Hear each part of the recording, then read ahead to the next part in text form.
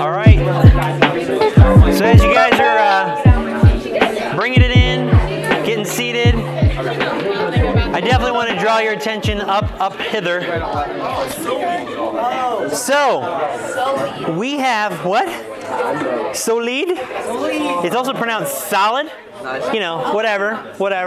Okay, so anyway, so I still have a box load of these bad boys. So, $2 a piece, yeah? Do you take a $10 bill? I will. I will give you... Actually, you take a $5 bill? I got Yeah. one from Sam today. Yeah, I'll give you 2.5 of these for a $5 bill.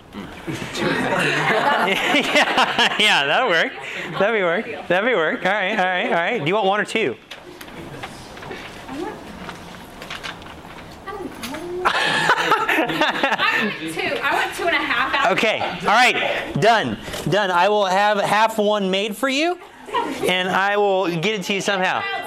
Yes. Can I throw it? Yeah, that'd be good. Sure. You want to throw it to her, even though I'm walking past you? Okay. All right. Okay. Oh boy. Okay. So make sure you guys.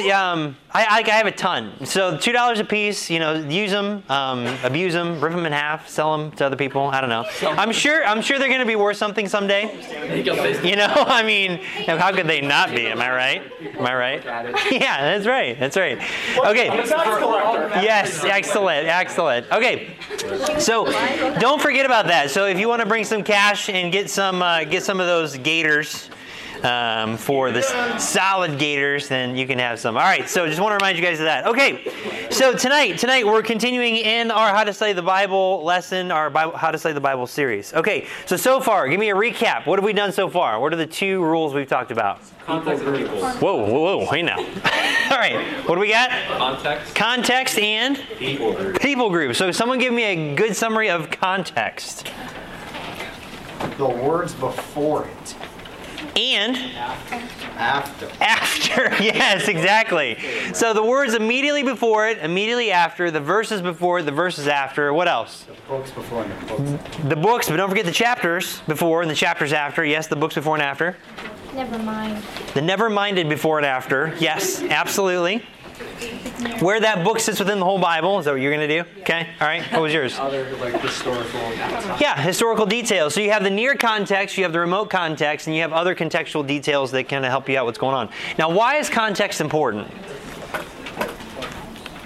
Yes. Context helps you understand it better? Yeah, absolutely. There's a lot of people that are in false doctrine, such as you believe you can lose your salvation, that you need to be baptized in order to be saved, that you believe that you can speak in tongues. I mean, there's a lot of things that go on in churches today where they take verses completely out of context, and then they end up believing in false doctrine. And some false doctrine will lead people straight to hell. So you have to really be careful. You have to take God and His Word in context. And the same goes for you and I. I don't like to be misrepresented. I know you guys don't either, but it has happened before. All right, people groups. Give me a good summary on that one. Yep. Okay, so basically it's just the idea that the Bible was written to different groups of people in different time periods. Mm-hmm. So only, I think it was like Romans through Philemon are actually written to church-age believers. Yes. So even though, like, that doesn't mean we can't take things out of the other books of the Bible by any means, but you have to be careful about doctrine because the doctrine's very different for them. Yep. So... Yeah, good, yeah. I think I don't remember how you worded it, but you said something like the Bible is written for everyone, but it's only written to like certain people or something like that. Yeah, only portions are written to us. So all of the Bible is for you, but not all of it is written directly to you. And that's very important. So you have a good chunk of the Old Testament which are written to the nation of Israel, to the Jews. There are some books in the Old Testament that are written directly to Gentiles. And then there's parts of the books of the Bible that are written specifically to the church. And God only sees 3 people groups. Take all of humanity, God divides them into 3 groups. Jews, Gentiles, and the church. Those that are Jews and Gentiles that are born again are part of the church. And once you're part of the church, you can't go backwards again. We talked a little bit about that last week. So that's very important because there's some passages of Scripture that are intended for Jews only. There's other passages that are intended just for the church only. So even the Jewish people can't take parts of the book of Romans and apply it to themselves. They can't do that. Now, if they get saved, they can, because then they are no longer a Jew. Now they become part of the church. All right, any other details? Good? All right, sweet. Okay, so we get to talk about one tonight that I thoroughly enjoy. This topic for me, this factor, this rule, really has helped me with really the entirety of the Bible. There are things growing up in church that I've heard stories of when it comes to Adam and Eve, Noah, a bunch of Old Testament stories, even in the future when it comes to the tribulation, that I just couldn't reconcile in my own heart and in my own mind. I don't know if you have been this way, but for me growing up, it was almost like, okay, when Jesus died on the cross, he died for everyone's sins, right? Like everyone. What verse would you put for that one? There's a few in the Bible. John 3:16 is one of them. Yes, for God so loved the world that he gave his only begotten Son, that whosoever. What else? Any other ones? One of my favorites is 1 John 2:2. And he is the propitiation for our sins, and not for ours only, but also for the sins of the whole world. So everyone. So when Christ died, when God died on the cross, he died for everyone's sins. That include Adam all the way to the last person that's on the earth. I mean, everyone in between. He died for everyone. And so growing up, it was almost like, okay, so was Adam saved? Was Eve saved? Was Abraham saved? Like in my mind, I'm thinking, well, of course they were, right? Because we hear all these Bible stories and they were men and women of God. And so are they saved just like I am today? How does that all work out? Because Christ didn't die then. So there's things that false doctrine kind of weasels its way in because people take parts of the Old Testament, which we mentioned last week with people groups, and they apply it to the church period and vice versa, where it's like, well, maybe I can lose my salvation because David said in Psalm 51, like we looked at last week, take not thy Holy Spirit from me. So maybe the Holy Spirit can be taken from me. Maybe I'm not eternally secure. And then you read forward during the time of the tribulation, which we'll look at a little bit later, and you'll see, well, if someone takes the mark of the beast, it says that they're actually going to go to hell. How does that all work out? So this whole topic tonight really helped to clear everything for me. Now, I had to chew on it for a bit, but what I'm going to give you is just basic information that should help you really get your hands on the whole of Scripture. And it's referred to as dispensationalism, dispensations. And so this is called the dispensation factor. Now, for a lot of people, dispensationalism is almost a cuss word. But really, if you're going to study the Bible, and you're going to study it in a literal fashion, if you're going to want to understand the Scripture, you will find out that dispensationalism is biblical. You can't understand the Bible literally and not become a dispensationalist. It's not possible. If you take the Bible as it is written and you believe it as God wrote it, you will become a dispensationalist. But for a lot of people, that is just it's a bad term that's out there in Christian circles. But I'm telling you, it is absolutely biblical, and you want to be on this side of the game. You've got to be on this side of the game if you want to be someone who loves the Bible, takes the Bible literally. Okay, so let's talk about it a little bit. All right, so the dispensation factors. So the Bible has divisions. The Bible has divisions, generally associated with time periods, but not always.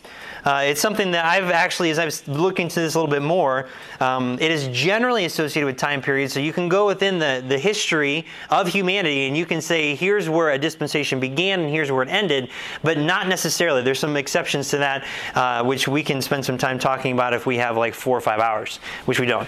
But generally it's associated with time periods, and you'll see what I'm talking about here in a little bit. So it is the Bible has divisions. It's generally associated with time periods in which God does things a certain way. And 2 Timothy 2:15 is our verse for this one. I love this verse. Study to show thyself approved unto God, a workman that needeth not to be ashamed, rightly dividing the word of truth. Now, with this verse in your Bible, I love it how God puts this in here. He says, first of all, to study. We mentioned this last week. Every other translation of your Bible that's out there removes the word study, except for the King James Bible. So the King James Bible is the only Bible that's out on the market that actually says study. Study. Everybody else changes it completely. And so it says to study to show thyself approved unto God. And that makes sense. If you want to be someone who's approved of God, that God looks at you and says, well done, you did good, it's because you studied His Word. You actually found out what He was talking about and what He wanted you to do, and you did it well. So you studied His Word, and a workman that needeth not to be ashamed. So not only do you study it, but you work it out. You're a workman. You take those things that you've learned and you do something with it, so that way when He shows up and you see Him face to face, you don't have to be ashamed. And then it says, rightly dividing the word of truth. So this verse tells you that the Bible must be divided. If you're going to understand it properly, there are proper divisions that you must have in your Bible to understand things correctly. If you rightly divide it, then you're going to have sound doctrine. But this also means that you're going to wrongly divide the Bible. There's the risk of wrongly dividing it. And if you wrongly divide it, then you're going to end up in some serious, serious false doctrine. And the good thing is that God makes these divisions very clear in the Bible. You just got to know where to look. It's like, I know you guys love ELA, right? Who loves ELA? Woo! Some of you are like, Okay, but one of the big things with ELA, language arts, reading, writing, all that fun stuff, when it comes to that subject matter, if you don't understand what's going on in the whole story, how well are you going to do on the test? You're not going to do very well. So it's the same thing biblically speaking when it comes to doctrine. If you are not going to understand what's going on in God's Word, you're going to fail the test. It's the same sort of thing. So unfortunately, for those of you that really have a hard time with language arts, I'm sorry, but you just got to do a better job. You got to study. You got to study harder, maybe. All right, but here's the deal: that you can rightly divide it or you can wrongly divide it, and it is completely up to you. But God makes it fairly simple. So let's talk about the definition of dispensation. All right, so let's divide this up. This is every time the word dispensation shows up in your Bible. So give me 1, 2, 3, 4 readers. 1, 2, 3, 4. All right. So you do 1 Corinthians 9:17. You can do Ephesians 1:10. And then Ephesians 3:2, Timmy. And then Gavin, go ahead and take Colossians 1:25. So the word dispensation shows up in your Bible. It's 4 times. And we're going to read every instance of that. So 1 Corinthians 9:17. Go ahead. For if I do this thing willingly, I have a reward. But if against my will, a dispensation of the gospel is committed unto me. Okay, so there it talks about the dispensation of the gospel has been given to Paul. All right? So a certain thing has been given to Paul. Now listen to Ephesians 1:10. That in the dispensation of the fullness of times he might gather together in one all things in Christ, both which are in heaven and which are on earth, even in him. Okay, so the dispensation of the fullness of times. It sounds like it's not there yet, but it is coming. But there comes a period where God's going to do something. Okay? Very simple. And then Ephesians 3:2. Go and read that one, Timmy. If ye have heard of the dispensation of the grace of God, which is given me to you. Okay, and that's the dispensation of the grace. We're talking about the gospel again, towards us being born again in Christ, if you read within the context. And then Colossians 1:25. Whereof I am made a minister according to the dispensation of God, which is given to me for you, to fulfill the word of God. And that one's talking specifically about how we are going to be indwelt with the Spirit of Christ later on in that chapter. So this dispensation, it was God's and it was given to Paul, and you can find out some other things. So if you were to take these verses, compare it to a good definition, here would be our definition. Dispensation is an economy or a way of doing things, a certain household order, a division within time where there is a specific way things are to be administrated. God will often dispense truth a certain way during dispensations. So an easy way to understand this is a certain household order. I really like that term. So the rules that I have in my house for my family and how I want my family to be administrated is not the same as with other families. There might be similarities. There might be some things that we have in common among other families, but your family, there's a certain household order where things are going to be done. I mean, I even had this discussion with my kids on the way here, that there were certain things that I expected of them, and they weren't clear about it. So I made it very clear. And so then I said, okay, now that you guys understand what I expect, if this happens again, now you're going to be punished. It's very similar. So I set rules and boundaries that I don't want them to cross. But my rules are not the same as like Andy and Jamie's rules. They can't be the same. I have a 10-year-old. They do not. You know, there's other things that they have in common. Same thing in your household with the phase of life that you guys are in. You guys are teenagers. How weird would it be if like the rules that Andy and Jamie have for Logan would be applied in your household for you as teenagers? You see what I'm saying? It's a little weird, you know? Like Logan can't drive. He is not legally allowed to drive. So there are certain things that you can't expect from one family to the next. And that makes sense. God does the exact same thing within the scope of human history. What he expects of one part a certain people is not what he expects of another, and not what he expects of another, and not what he expects of another. How can he? How can he? One example that we're going to get to is Adam and Eve. Think about it. What does God expect of you during this time period, during this dispensation? How are you right with God? Salvation through faith in Jesus Christ and his death, burial, and the resurrection. All right. So, yes, if you believe that God came in the flesh, that he died for your sins, and that he was buried, and that he rose again, defeating sin and death, and you place your faith and trust in him alone as your substitute for your sins, God's wrath is appeased, and you are right with God, and you are born again. Okay, rewind it. Okay, Adam and Eve. Adam, you must believe in the death, burial, and resurrection of Jesus Christ, and ye shall be born again. Who are you? Right? They're like, okay, one question. Who's Jesus? Why did he have to die? No, what did God expect of Adam and Eve? Don't eat of the fruit of the tree of the knowledge of good and evil, right? Be fruitful and multiply and replenish the earth. Subdue it, have dominion. Okay. How is that anything close to what we have to believe in order to be right with God? It's not. So God did things differently at different times. So hopefully this is going to help you kind of make things click a little bit. Adam and Eve were not looking forward to Jesus dying. Now, God having grace and mercy upon them in their sin could only happen through what he was going to do in the future. That is absolutely true. Because Christ died, when he died on the cross, he died for Adam and Eve's sins. From the very beginning, he died for their sins. But they knew nothing about that. And God never talked to them about Jesus. And he said, you must believe by faith and be born again. He didn't say that at all.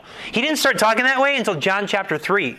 And even then, he didn't die, and he wasn't buried, and he didn't resurrect again. It was something that he was going to be doing at a future point in time within just a few years of talking to Nicodemus. So you just have to recognize that there are times where God does things different. He didn't require us, he's not going to you and say, okay, all right, Brandon, in order to be right with me, you can't eat of the tree of the knowledge of good and evil, okay? Be fruitful and multiply, replenish the earth, subdue it, have dominion. I mean, okay, like he didn't do that, all right? So can we at least all agree on that, right? Okay, so there are differences. God did things differently, and we'll talk about why here in a little bit. Okay, so there are an economy or a way of doing things, a certain household order. Now, the next point here, the Old to New Testament is the most common and obvious dispensation division in the Bible. The Old and New Testament. So your blank there is OT and New T, or Old Testament and New Testament, is the most common and obvious dispensation that's found in the Bible. Take a look at Hebrews chapter 9.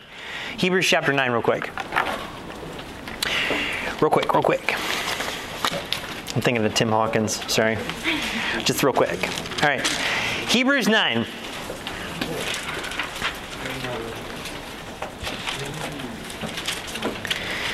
And take a look starting in verse 11. Hebrews 9, verse 11. But Christ, being come and high priest of good things to come, by a greater and more perfect tabernacle, not made with hands, that is to say, not of this building, neither by the blood of goats and calves, but by his own blood, he entered in once into the holy place, having obtained eternal redemption for us. Which, by the way, if you guys were here this past Sunday, this is exactly what Pastor Tom just preached on. For if the blood of bulls and of goats, and the ashes of an heifer, sprinkling the unclean, sanctifieth to the purifying of the flesh, how much more shall the blood of Christ, who through the eternal Spirit offered himself without spot to God, purge your conscience from dead works to serve the living God? And for this cause, he is the mediator of the, what is that? New Testament, that by means of death, for the redemption of the transgressions that were under the first testament, they which are called might receive the promise of eternal inheritance. For where a testament is, there must also of necessity be the death of the testator. For a testament is of force after men are dead. Otherwise, it is of no strength at all while the testator liveth. Whereupon neither the first testament was declared without blood. And then Moses then goes to talking about him. So there is a first testament, and then there is a New Testament. Another good illustration of this is that my wife and I have a last will and testament. So we have a legal document that dictates what happens with all of our stuff and with our children after we die. What is it? It's at home in my safe. All right? Okay, all right. I don't see you breaking into my house tonight. But I'm telling you, that last will and testament means nothing as long as I'm alive. Or my wife is alive. But if something were to happen, and we got it done right before we were going on a mission trip, because, hey, you never know. I mean, the plane could go down. And I don't want my kids to be put in a situation where they're relying upon a judgment from the courts to see what happens to the custody of my kids. I don't trust the courts. So I want my word to be carried out. But that document means absolutely nothing until after my death. So when Jesus was here and he was preaching about being born again and he was talking about the fulfillment of the law and all this stuff, none of that was in effect until after he died on the cross. And then he rose again from the dead.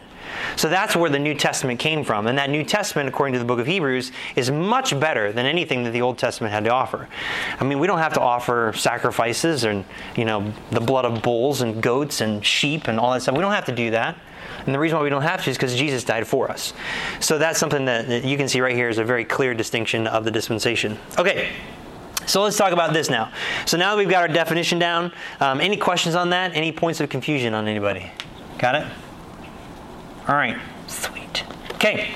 So let's talk about this. So we talked about the definition. Now we need to talk about the 7 major dispensations. Okay, so there are 7 major dispensations in the Bible. There are others that are more minor, but if you were to take the Bible and you were to divide it up, there are 7 major dispensations. So I created a nice little neat chart for you guys that you can have and you can take a look at later.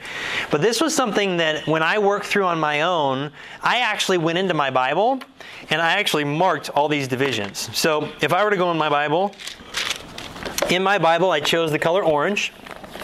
So I have right here in orange the dispensation division. And I went right in between the verses and I put, okay, eternity past, which is also one of the minor divisions, into the first one, innocence. And so that's what we're going to talk about, the Edenic or the age of innocence or this dispensation of innocence. This is where it began. And as you work your way through, I come across Genesis 1, 2, 3, and then at the end of chapter 3, beginning of chapter 4, I have the end of the dispensation of innocence, and now it's the beginning of the dispensation of conscience. So as I'm reading through my Bible, I know, okay, I'm approaching the end of one dispensation and the beginning of another. Now, one way to tell where the dispensations begin and end is that dispensations begin when God shows up to a certain person or to a group of people and He unveils to them what He wants them to do. He starts to give them a new household order of how things are going to be run. He showed up to Adam and he said, okay, be fruitful and multiply, don't eat of the tree, and have dominion. He told them what to do.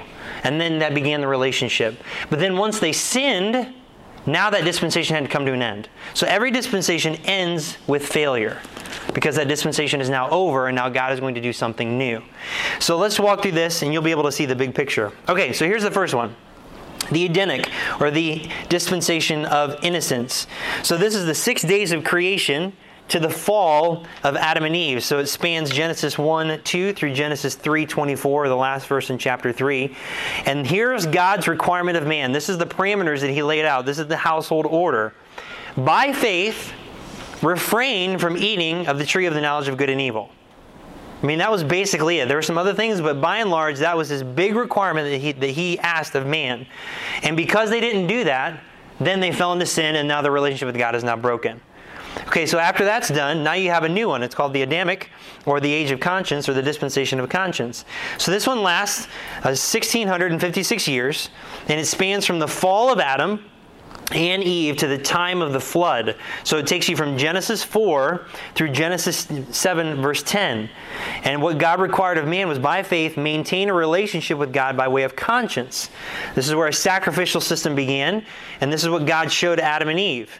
Because you can see this. Go back to Genesis chapter 3. Genesis chapter 3.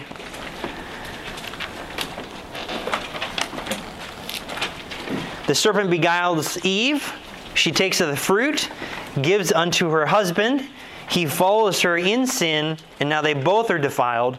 They realize that they're naked, and they end up making fig leaves. They make clothes out of fig leaves, and they cover up their nakedness. God comes down in verse 8, and it says, and they heard the voice of the Lord God walking in the garden in the cool of the day, and Adam and his wife hid themselves from the presence of the Lord God amongst the trees of the garden. They never had to hide before. They never even knew they were naked before. And now all of a sudden their eyes are opened. They find that they're naked. They find these fig leaves and they cover themselves up and they go hiding. God comes down because this is what He does. He wants a relationship with them, and now He can't have one. And do you really think God didn't know where they were? Of course He knew where they were. He wanted them to admit it and to come out and be vulnerable. And that's always a problem that we have between us and God, but that's what He desires. So they come out, and then of course Adam does what Adam does. He turns around, and who does he blame? Eve. But God, the woman you gave me. And then what does Eve do? But God, it's a serpent. Serpent, what did you do? Okay, my goodness, this is what happens like every day in our house. You guys did it too growing up. Well, when it was them. Oh, no. Okay, you accept responsibility for what you did because you were wrong in the matter. Yeah, but no buts. Accepting responsibility. We have a hard time. We pull Adams and Eves all the time. And so here they start blaming everybody else, and then God shows up and He judges correctly, and He lays out what the judgments are going to be. But then take a look at this. In verse 20, He says, and Adam called his wife's name Eve because she was the mother of all living.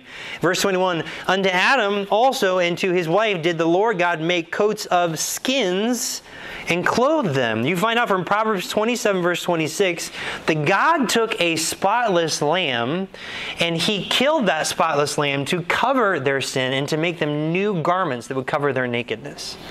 Oh, so beautiful.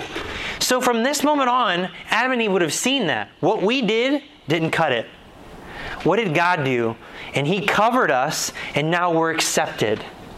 So going forward, they would teach their boys and anyone else from their lineage, you need to sacrifice unto God. If you offend God in any way, shape, or form, if you disobey Him, if you sin in your heart, you better go offer a sacrifice. And this was the sacrifice that God offered for us. You go do the exact same thing. So this is where sacrifices actually began in Genesis 3, verse 21. So this would have continued during the dispensation of conscience, where this would have continued. And during this time, they basically have to listen to their conscience. So by faith, they maintain a relationship with God by way of conscience and also through a sacrificial system. Let me show you another verse that really helped me with this. Go to Job chapter 33. Job chapter 33. Job 33. Job 33. So the book of Job takes place during this time in human history, or so we believe, somewhere between Adam and Eve, and as things continue through the book of Genesis, it's either going to happen before the flood or after the flood, but really there's similar parameters before and after. But in Job 33, you find how God works among men. I love this passage. Job 33, take a look at verse, let's see here, 27. Job 33, verse 27. So He is talking about God the Father. He looketh upon men. And if any say, I have sinned and perverted that which was right, and it profited me not, He will deliver his soul from going into the pit, and his life shall see the light. Lo, all these things worketh God oftentimes with man, to bring back his soul from the pit, to be enlightened with the light of the living. See, this is what was going on during this time in human history. If any person was willing to say, you know what, God, I've sinned. I have not done what's right. It didn't profit me. I was wrong. Then God's like, all right, awesome. I can accept you. But this is the hard part that we have in our heart between us and God. So I really like this verse here, these verses here, because it really shows you how did this age of conscience actually work.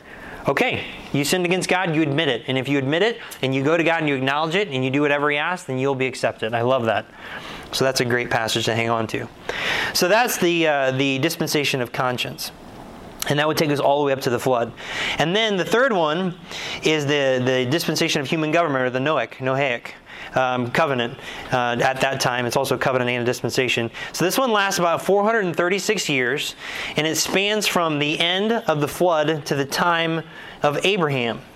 So by faith, God required a relationship with God through conscience, believe God, and get in the ark. If you wanted to be saved from the flood, that's what you had to do. Unfortunately, only 8 people obeyed that one. And so those are the ones through which God began this new dispensation. By way of conscience, believe God and get in the ark. And that ark wasn't just for Noah and his family. It was for anyone who was willing to go in. They just weren't willing to go in. And so that takes us on to the 4th dispensation, and that's the Abrahamic, or the dispensation of promise, which takes us from Genesis 12 through Exodus 24 and verse 8. Lasts about 430 years. It's Abraham and his lineage to the time of Moses. So what did God require of man during that time? By faith, believe God's promise and obey. That's it. That's all God asked. By faith, believe God's promise and obey. And for Abraham, it was very specific, and for his lineage. God was going from the entirety of humanity, and now he's focusing on a single family through which he's going to establish a nation. And so Abraham and his household, and anyone that wanted to be part of his household, could believe God, and by faith, they believe in God's promise, and they were to obey anything that he asked them to do. And you can see that in Genesis 12:1, and Genesis chapter 22, and Romans 4, verse 3. And then moving on from there, we have a good chunk of our Bible here, and this is the Mosaic dispensation, or the dispensation of law. This lasts about 1,526 years. It goes from Moses, the Exodus, and the law until the death and resurrection of Christ. So this is the majority of your Old Testament. It spans from Exodus 24, verse 9, through the end of Matthew, Mark, Luke, and John. So by faith, believe God and obey the law. Again, he's not talking about Jesus at all during this time. Not at all. Like, not even one time when God's talking to Moses did he mention Jesus at all. At all. Nothing about being born again. Nothing about being sealed with the Spirit of promise. Nothing about being indwelt by the Holy Spirit. Nothing. Nothing at all. And so what did he do? He gave them a law, and he told them to obey the law. And not just obey the law, but obey him by faith. And because you love God, you will keep the law. So again, it is by faith. And then, the one that we're most familiar with, that most Christians take and then they apply to the whole of the Bible, and that is the dispensation of grace, or the dispensation of the church age, also referred to as the Christian time period. So it lasts about 2,000 years. It goes from the death and resurrection of Christ to the rapture of the church. And so you can see this in Matthew 27, Mark 15, Luke 23, John 19, and it goes all the way to Revelation 4:1. And we talked about this a little bit last week, where you have Revelation 1, 2, 3, and then you have the rapture of the church happening at the end of chapter 3, which is our Laodicean church period, and that's where that dispensation ends. So during dispensation, we know this one very well. By faith, believe on the Lord Jesus Christ as your substitutionary sin sacrifice. Romans 10, 9 through 13 talks about it. Ephesians 2, 8, and 9. Who can quote that one? Ephesians 2, 8, and 9. For by Grace are you saved through faith, and that not of yourselves, it is the gift of God, not of works, lest any man should boast. Good job, class. All right. Yeah, it's a verse that we're very familiar with. Are you snapping? Yeah. Yeah. All right. Amen. Amen. So by faith, believing that it's through Christ and Christ alone. Let me show you a really good verse. I thought this was really neat. So when did the church age begin? Go to Ephesians chapter 2. Ephesians chapter 2. Ephesians chapter 2.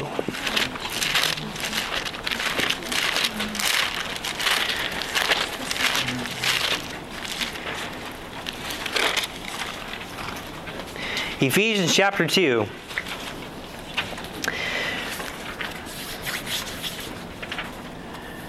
Okay, all right, so we just quoted 8 and 9. 10's really good too. For we are his workmanship, created in Christ Jesus unto good works, which God hath before ordained that we should walk in them. And then he begins to explain this process called the church.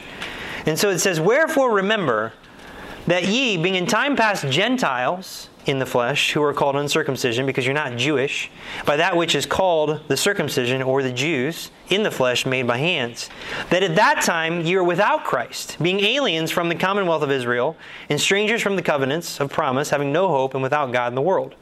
But now, in Christ Jesus, ye who sometimes were afar off are made nigh by the blood of Christ. For he is our peace, who hath made both one, and hath broken down the middle wall of partition between us, having abolished in his flesh the enmity, even the law of commandments. Remember that Mosaic law, everything you find in Exodus, Deuteronomy, Leviticus, contained in ordinances, for to make in himself of twain one new man, so making peace, and that he might reconcile both Who's the both? Who's the both? Jews and Gentiles. Jews and Gentiles. Both unto God in one body, also called the church, by the, what is it? Cross. By the cross. So the moment that Christ died on the cross, that's when the church was born. That's when it was born. Now, did Peter know about that at the time? Did the disciples know about that at the time? No. They had no clue whatsoever. In fact, it's not until you get to Acts, I want to say it's 19, Acts chapter 19, that's the first time that the word Christian even shows up in your Bible. So they knew nothing about that. So God began something, boom, at the cross of Jesus Christ. That's where the church began. The law is now done. It's over. And now I have this new thing, the church, and now it has begun, even though they didn't really understand it. And God slowly revealed it through Acts chapter 1, 2, 3, 4, 5, 6, 7, 8, 9, 10. That's the first Gentile that actually gets born again and dwelt by the Holy Spirit. 12, 13, 14, 15, 16, 17, 18, 19. And then you finally, they're called Christians first in Antioch. So God slowly reveals that. They couldn't understand that completely. And that makes perfect sense, because how many years have they been under the law? On your paper. Yeah, 1,526 years. That's, let's see, that was a long time. That is a long time. So they're used to all these rituals and traditions and sacrifices and feasts and all this stuff. God's not going to be like, all right, guys, okay, everything you've been doing, just stop doing that now. It's no longer valid. Like, he doesn't work that way. He's very gracious. He's very merciful. He knew it would take time for people to understand what he was doing and how he was doing it. And so we should be just as gracious towards people. When people get saved, especially out of a life of sin and craziness, we should be patient with them. Their life is changing. It's not all of a sudden, boom, and now they look like Jesus. Like it doesn't happen. I wish it would happen that way, but it doesn't happen that way. And God knows that. All right, so that's the age that we live in right now. Now, this next one I don't have numbered, but just for the sake of keeping things in order, I wanted to put it in here because there's a lot of questions that people have about this one. So where does the tribulation period fit? So the tribulation period, God does do things a little bit differently. So he does things just slightly different. During 7 years, it begins after the rapture of the church and it ends at the second coming of Christ. So it lasts from Revelation 4:2 through Revelation 20, verse 3. And during this time, if you were to look at these references in Revelation 12:17, 14:12, 19:10, in order to be right with God during that time, you have to, by faith, keep the commandments of God and have the testimony of Jesus Christ. And that also means not taking the mark of the beast as well. And that's clearly outlined in Revelation 13. So by faith, during the tribulation, for someone to make it through and to be right with God, that's what they need to do. They are not born again, as revealed in Ephesians 2:8 and 9 and in John chapter 3. There's nothing about them being sealed into the day of redemption. During that time period, things are going to be a little bit different. They still have to trust in Jesus as their Savior and their Messiah, but they have to keep the commandments of God and have the testimony of Jesus Christ. And that is not my opinion. That's exactly what Revelation 12:17, 14:12, and 19:10 say. So if you're going to believe the Bible, that's what people have to do during the tribulation in order to be right with God. And then the seventh dispensation is the dispensation of the millennial reign of Jesus Christ. So this is after the second coming. It lasts about 1,000 years. Christ's second coming and his 1,000-year reign to the great white throne judgment. And this takes you from Revelation 20, verse 4 to Revelation 20, verse 15. And during this time in human history, they have to, by faith, keep and do the commandments of God according to Revelation 22:14. So they're going to physically see Jesus on the earth, seated on the throne in Jerusalem, and they must do that in order to be right with God. So once you take a step back and you look at these 7 dispensations, it starts to really help you to understand, oh yeah, like the things that Adam and Eve had to do over here is not what I have to do now. And we're not under the law like Moses gave in Exodus and Deuteronomy and Leviticus. I'm under something different. And it's not going to be the same as like in the tribulation because I'm not going to be here. And then the millennial reign of Christ, I've already been judged and everything's over. So it really kind of helps you put your hands around the entire Bible and how God does things differently at different periods within human history and requires things of people at different times. Okay, that is very, very broad and probably about as simple as I can make it. Is there any questions about that? Like anything at all? It might be a lot to process for some of you guys. But is there anything at all? Any questions that come out of that? Yeah. Okay, sorry. I was just trying to figure out, When it talks about the Mosaic Law and they still have like the sacrifices in place and stuff, so since the millennial is kind of similar where it's keeping and doing the commandments of God, will they have sacrifices then? as They well? will. Okay. Yep. Okay. Yeah, they will. So, and this is why at the very beginning, and this goes a little bit deeper, but this is why at the very beginning where I said that the Bible has divisions generally associated with time periods, the only true exception to that is during the millennial reign. So during the millennial reign, all of the dispensations are active at the same time. So you might take some time to really chew on that. And the reason why they're all active at the same time is because God is dealing with the nation of Israel personally. So he's fulfilling the Old Testament part of the law. But then you have these Jews that are physically alive and remain at that time. And he's establishing the nation of Israel during that time. We, the church, are going to be there even though our judgment is over. But we are going to be serving God as kings and priests during his reign. And at the same time, you have, I mean, it's really cool, but you really have all these things almost in operation at the same time. So all these dispensations, like there's one here and then it's over until the millennial reign, and then it's going to be enacted again. But it's going to be under the umbrella of the covenants. So that's where it gets a little bit confusing, because all the covenants of God never end. When God makes a promise, it's not like, okay, I'm not going to make that promise fulfilled anymore. You know, I'm going to actually fulfill that promise. So the promises that he made to Adam, that he made to Noah, that he made to Abraham, that he made to the nation of Israel, that he made to the church, that he made to the saints during the tribulation, and then during the millennium are all going to be active at the same time. So this is where a lot of people get confused between dispensations, covenants, time periods, and all that. So it can get a little bit confusing. So, yeah, but that's a good question. Yeah. So, but the tree of knowledge and good and evil isn't going to be there during the millennial reign. Correct. So is the Edenic dispensation still there, or not? Is it just like the promises in that aspect? Well, yeah, it would be the promises. But even like Adam and Eve at that point in time, they're not going to have resurrected bodies yet, because they don't have the resurrected bodies until after the final judgment, and then the tree is actually brought back. And it's for the healing of the nations at that point in time. So you'll find that in Revelation 22, I think it is, where it shows up again. Yeah. Yeah. Okay. What else we got? Anything else? All right. If you really think on this and chew on this, this will help you tremendously. Like, I can't tell you how much it will actually help you to understand the different facets of your Bible if you really get this topic down. It's very, very helpful. Okay. All right. Okay, then moving on, and then we'll do some practicing.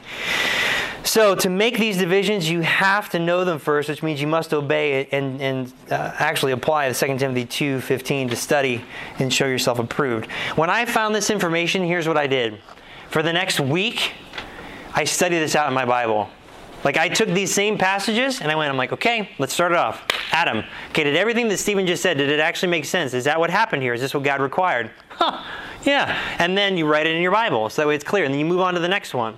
Because I took information that I took from somebody else, and I'm like, okay, hold on.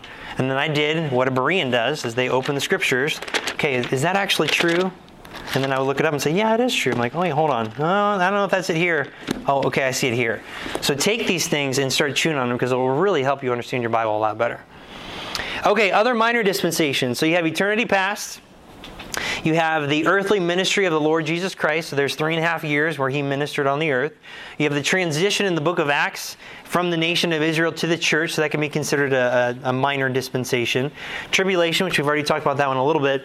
And then eternity future, how God is going to order things and administrate things in the future. Okay, so now we have 6 opportunities. All right, so here's what you're going to do. Each one of these could be potential false doctrines. So I want you guys to break up in groups of 6. So I'm going to get you guys in different groups. So get in groups of like 3 or 4, and I'm going to assign you guys a number. And you guys are actually going to take these verses, compare, and you're going to see how someone could take, like with number 1, taking truth from one part of the past and applying it to another part of the past. How could someone get doctrinally off when you compare those 2 verses if someone were to do something like that? Number 2, taking truth from the past and applying it to the present. So they're taking a truth that was absolutely true during the Old Testament, but now people are trying to apply it during the church age in Acts chapter 15, and so on. Okay? So we're going to exercise this a little bit. Okay, so where's your group? Let's just do it this way. Why don't we just do the rows? We'll just do each row, okay? You guys can group up. So you guys got number 1. You guys got number 2. You guys got number 3. You guys got number 4. You guys got 5. You guys got 6. Oh, it's beautiful. It was like God ordained. And then you can jump in with this group here because they only got 3. Awesome sauce? Okay. Really good. All right, go to it. You got about maybe 5-10 minutes max.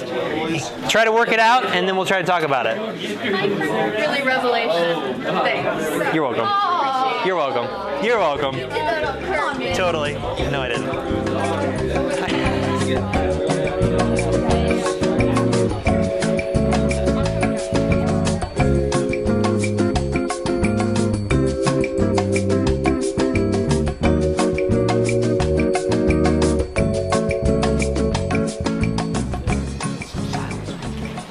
Yeah.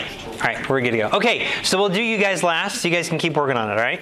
Okay, all right, so let's do number 1. So taking truth from one part of the past and applying to another part of the past. Genesis 1:29, right here, versus Genesis 9, verse 3. All right, so, you want to go for it? All right. Okay.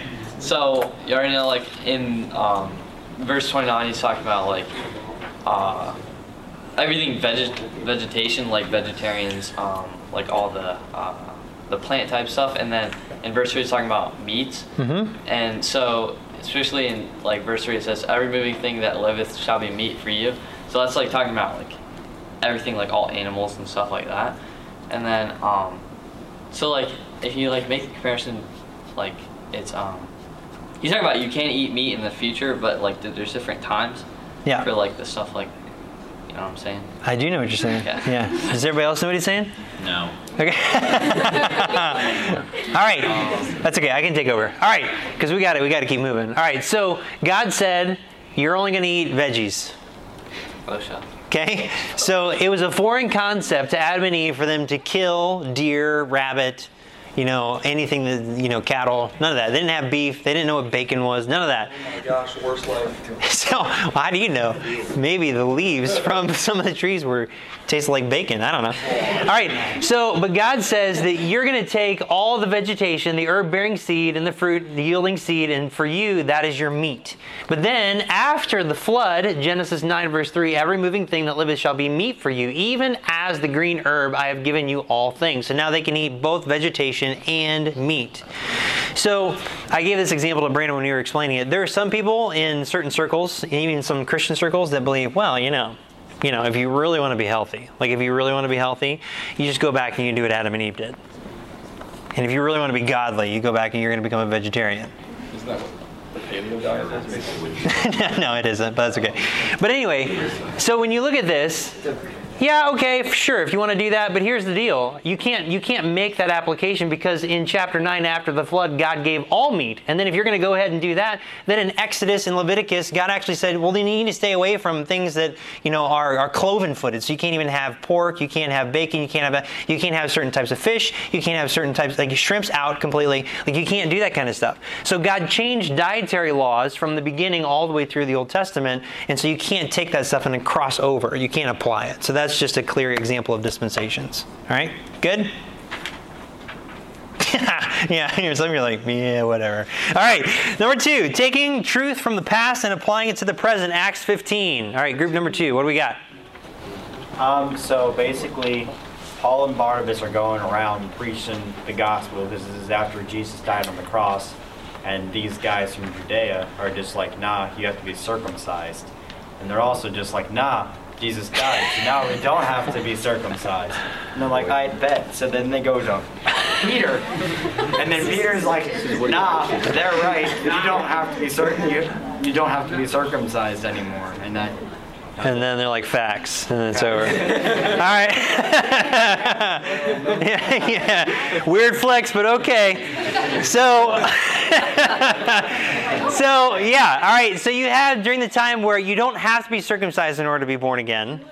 And we don't have to speak Gen Z to understand this. And so, but there are some guys that are like, no, you have to be circumcised in order to be right with God. You have to do these things in the Old Testament law in order to be saved. And Paul's like, no, God's done with that. And they made it very clear in Acts 15. So there's a lot of Christians that do that today. They'll take certain parts of the scriptures and they'll drag it from the Old Testament. They'll drag it from the Gospels. They'll drag it from tribulation stuff in Revelation. And they will apply it to what's going on in their present circumstance in this dispensation, you're going to have some false doctrine. Okay. All right, good. Number 3, taking truth from the present and applying it to the past. Romans 8:9 and Numbers 11:29. So in Romans 8:9 it says, but ye are not in the flesh but in the Spirit. If so be that the Spirit of God dwell in you. Now if any man have not the Spirit of Christ, he is none of this. So it's saying, like, if you have not the Spirit, you're not saved. But then if you go back to Numbers, it's talking about, like, and Moses said unto him, and be thou for my sake would God that all the Lord's people were prophets, and that the Lord would put his Spirit on them. So you could take it as, oh, well, God will give people salvation by themselves. He'll give them, like, the ability to interpret Scripture, but some people won't. Yeah. So Romans 8 talks about being born again, having the indwelling of the Spirit of God. But in Numbers 11 says God can give His Spirit to whomever He wants to. So this is where you have some charismatic doctrines where they'll actually apply Numbers 11 to their present circumstance rather than just believing Romans 8, which is directly to them. Good job. All right. Group 4, you still need some time? Oh, we got this. You got this? Yeah. All right. Sure. Abby's about to do the talking. Okay, all right then. I'll let you guys fight in the parking lot after. All right, go for it.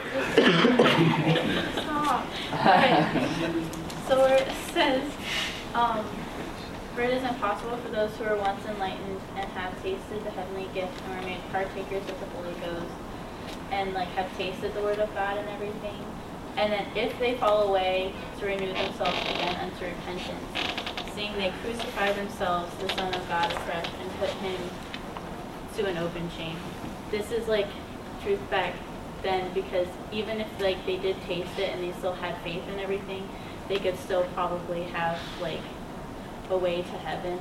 But now, like, if you just taste like the word of God and everything and don't get saved and you still like repent, you're still not going to have that way into heaven. And yeah. Bars. We're right. Yeah. Okay, good? So, yeah, that was it. Okay, all right.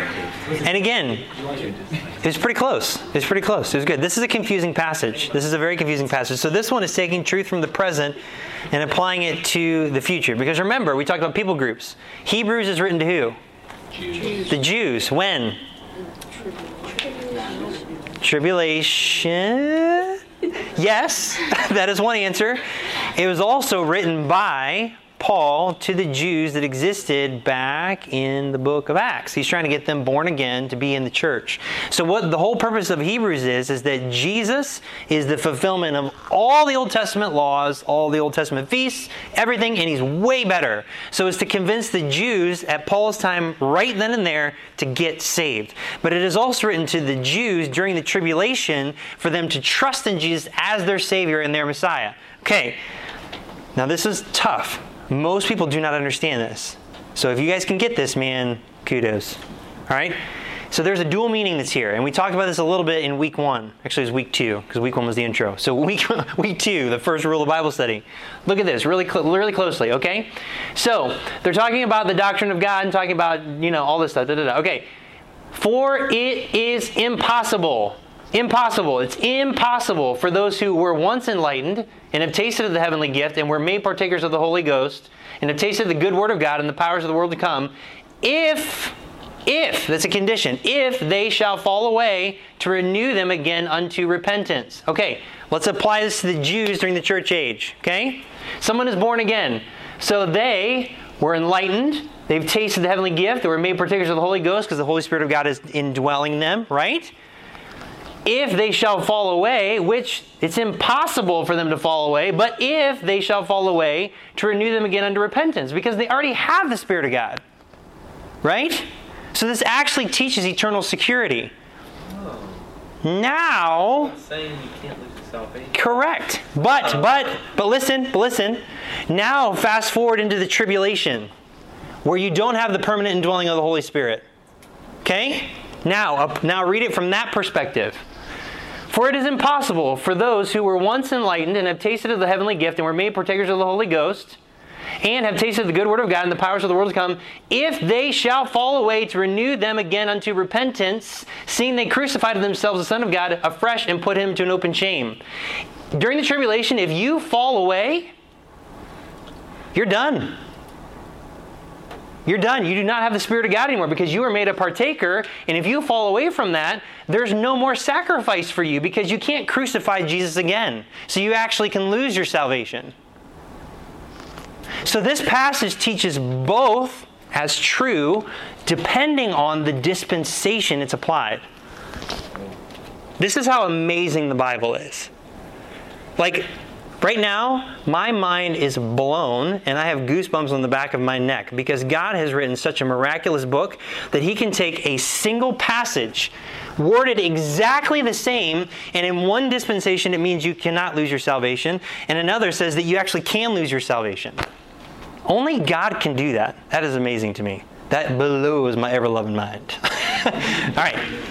So, clear as mud. Awesome. Number 5. Taking truth from the future and applying it to the present. Revelation 14. Okay, so we're number 5, and Revelation 14:1 says, "And I looked, and lo, a lamb stood on the Mount Zion, and with him 144,000, having his Father's name written in their foreheads." So, applying the truth of the future to the present now would be taking that only 144,000 can get saved and be praising the Lord and following what He wants them to do.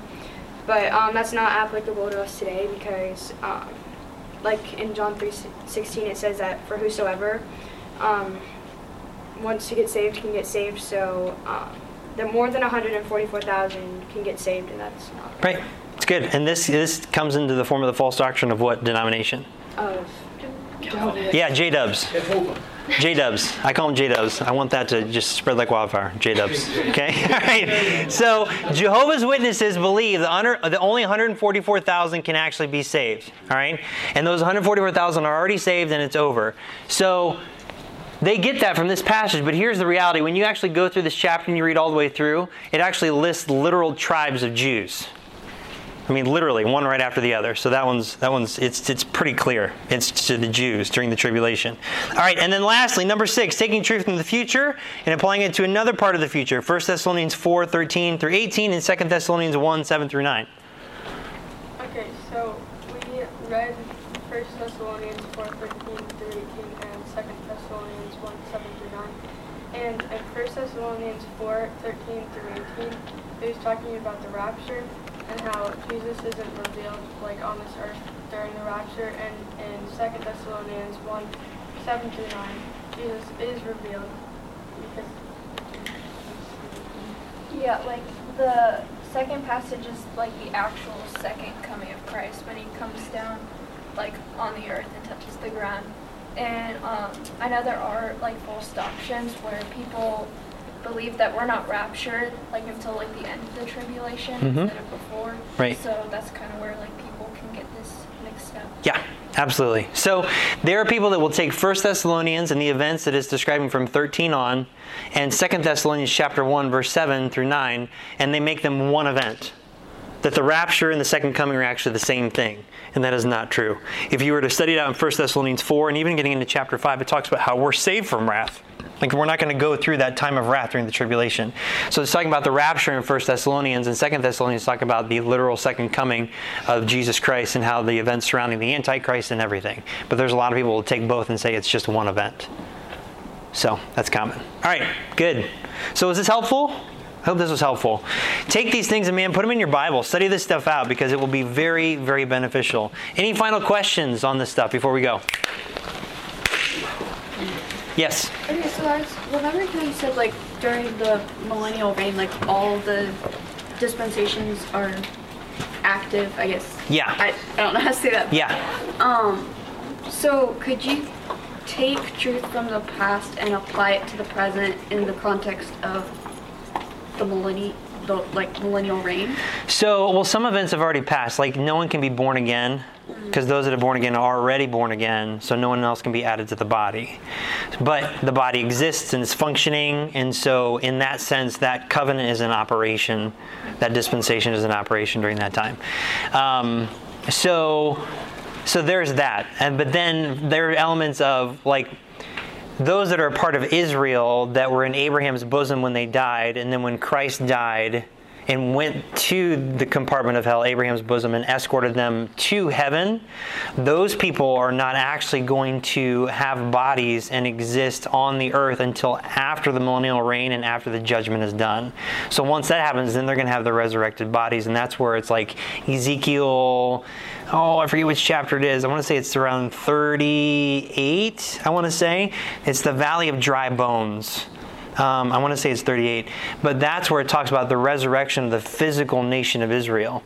So their time is done, but they are going to be resurrected one day, and it actually says in that chapter, I think it's either 36 or 38, but it actually says in that chapter that David is actually going to be positioned as king again over the nation of Israel throughout eternity future. So he's going to have a resurrected body, and he's going to sit as king where Jesus sat during the millennial reign, and he's going to rule and reign. So that element of the covenant will be in operation during the millennial reign with Jesus on the throne, but then it's going to continue into eternity future with David sitting on the throne as Israel continues. So there's elements of that are going to be in operation. Adam and Eve are not going to have resurrected bodies until then too, because they have to go through the final judgment. Same with anyone that existed between Adam and Abraham, and then anyone during the tribulation. They also, I'm trying to think if I remember correctly, they don't get their resurrected body until the final judgment as well. So there's going to be a period of time during the millennial reign that the only people that are going to have physical bodies on the earth during that time are the Jews and Gentiles that made it out of the tribulation alive, the church, because we're going to have a resurrected body, and then everybody else is not going to have their resurrected body until after Satan launches his attack again, and there's the great white throne judgment. And then after that judgment occurs, then they're going to have a reresurrected body, and then they're going to continue in eternity future. That's the best I've been able to piece things together, but it's kind of hard as you kind of compare scripture with scripture. But that's the I might be wrong on some of the intricacies of that, but I really think that's how it all comes together when you look at the whole big picture. So, but again, I'm still chewing on a lot of this stuff. And we go into some of those details in JVI. Right, guys? Yeah, all right. Well, no, I only have one class. Yeah. You got to wait another 3 years before you take my systematic theology class. I have an A so far, everybody, in case you were wondering. That's because you've only had one class, and you had no assignments. Wow. So technically you have a 0. Andy and a good. All right. Okay, let's close it down. All right, so let's pray. Father, thank you again for our time together tonight. I do pray that we take these things and really meditate and give ourselves wholly unto them. That will really help us with a lot of things when it comes to understanding your word and being good stewards and really studying to show ourselves approved unto you. So help us to be workmen and work these things out. And that way we don't have to be ashamed. And we can just make sure that we're the stewards that you've called us to be. That we'd be able to be good ministers of the people around us, especially people that are in false doctrine. That we'd be able to maybe change their perspective a little bit and look at your word in a brand new light. So thank you again. Thank you for our time. We pray this in Jesus' name. Amen.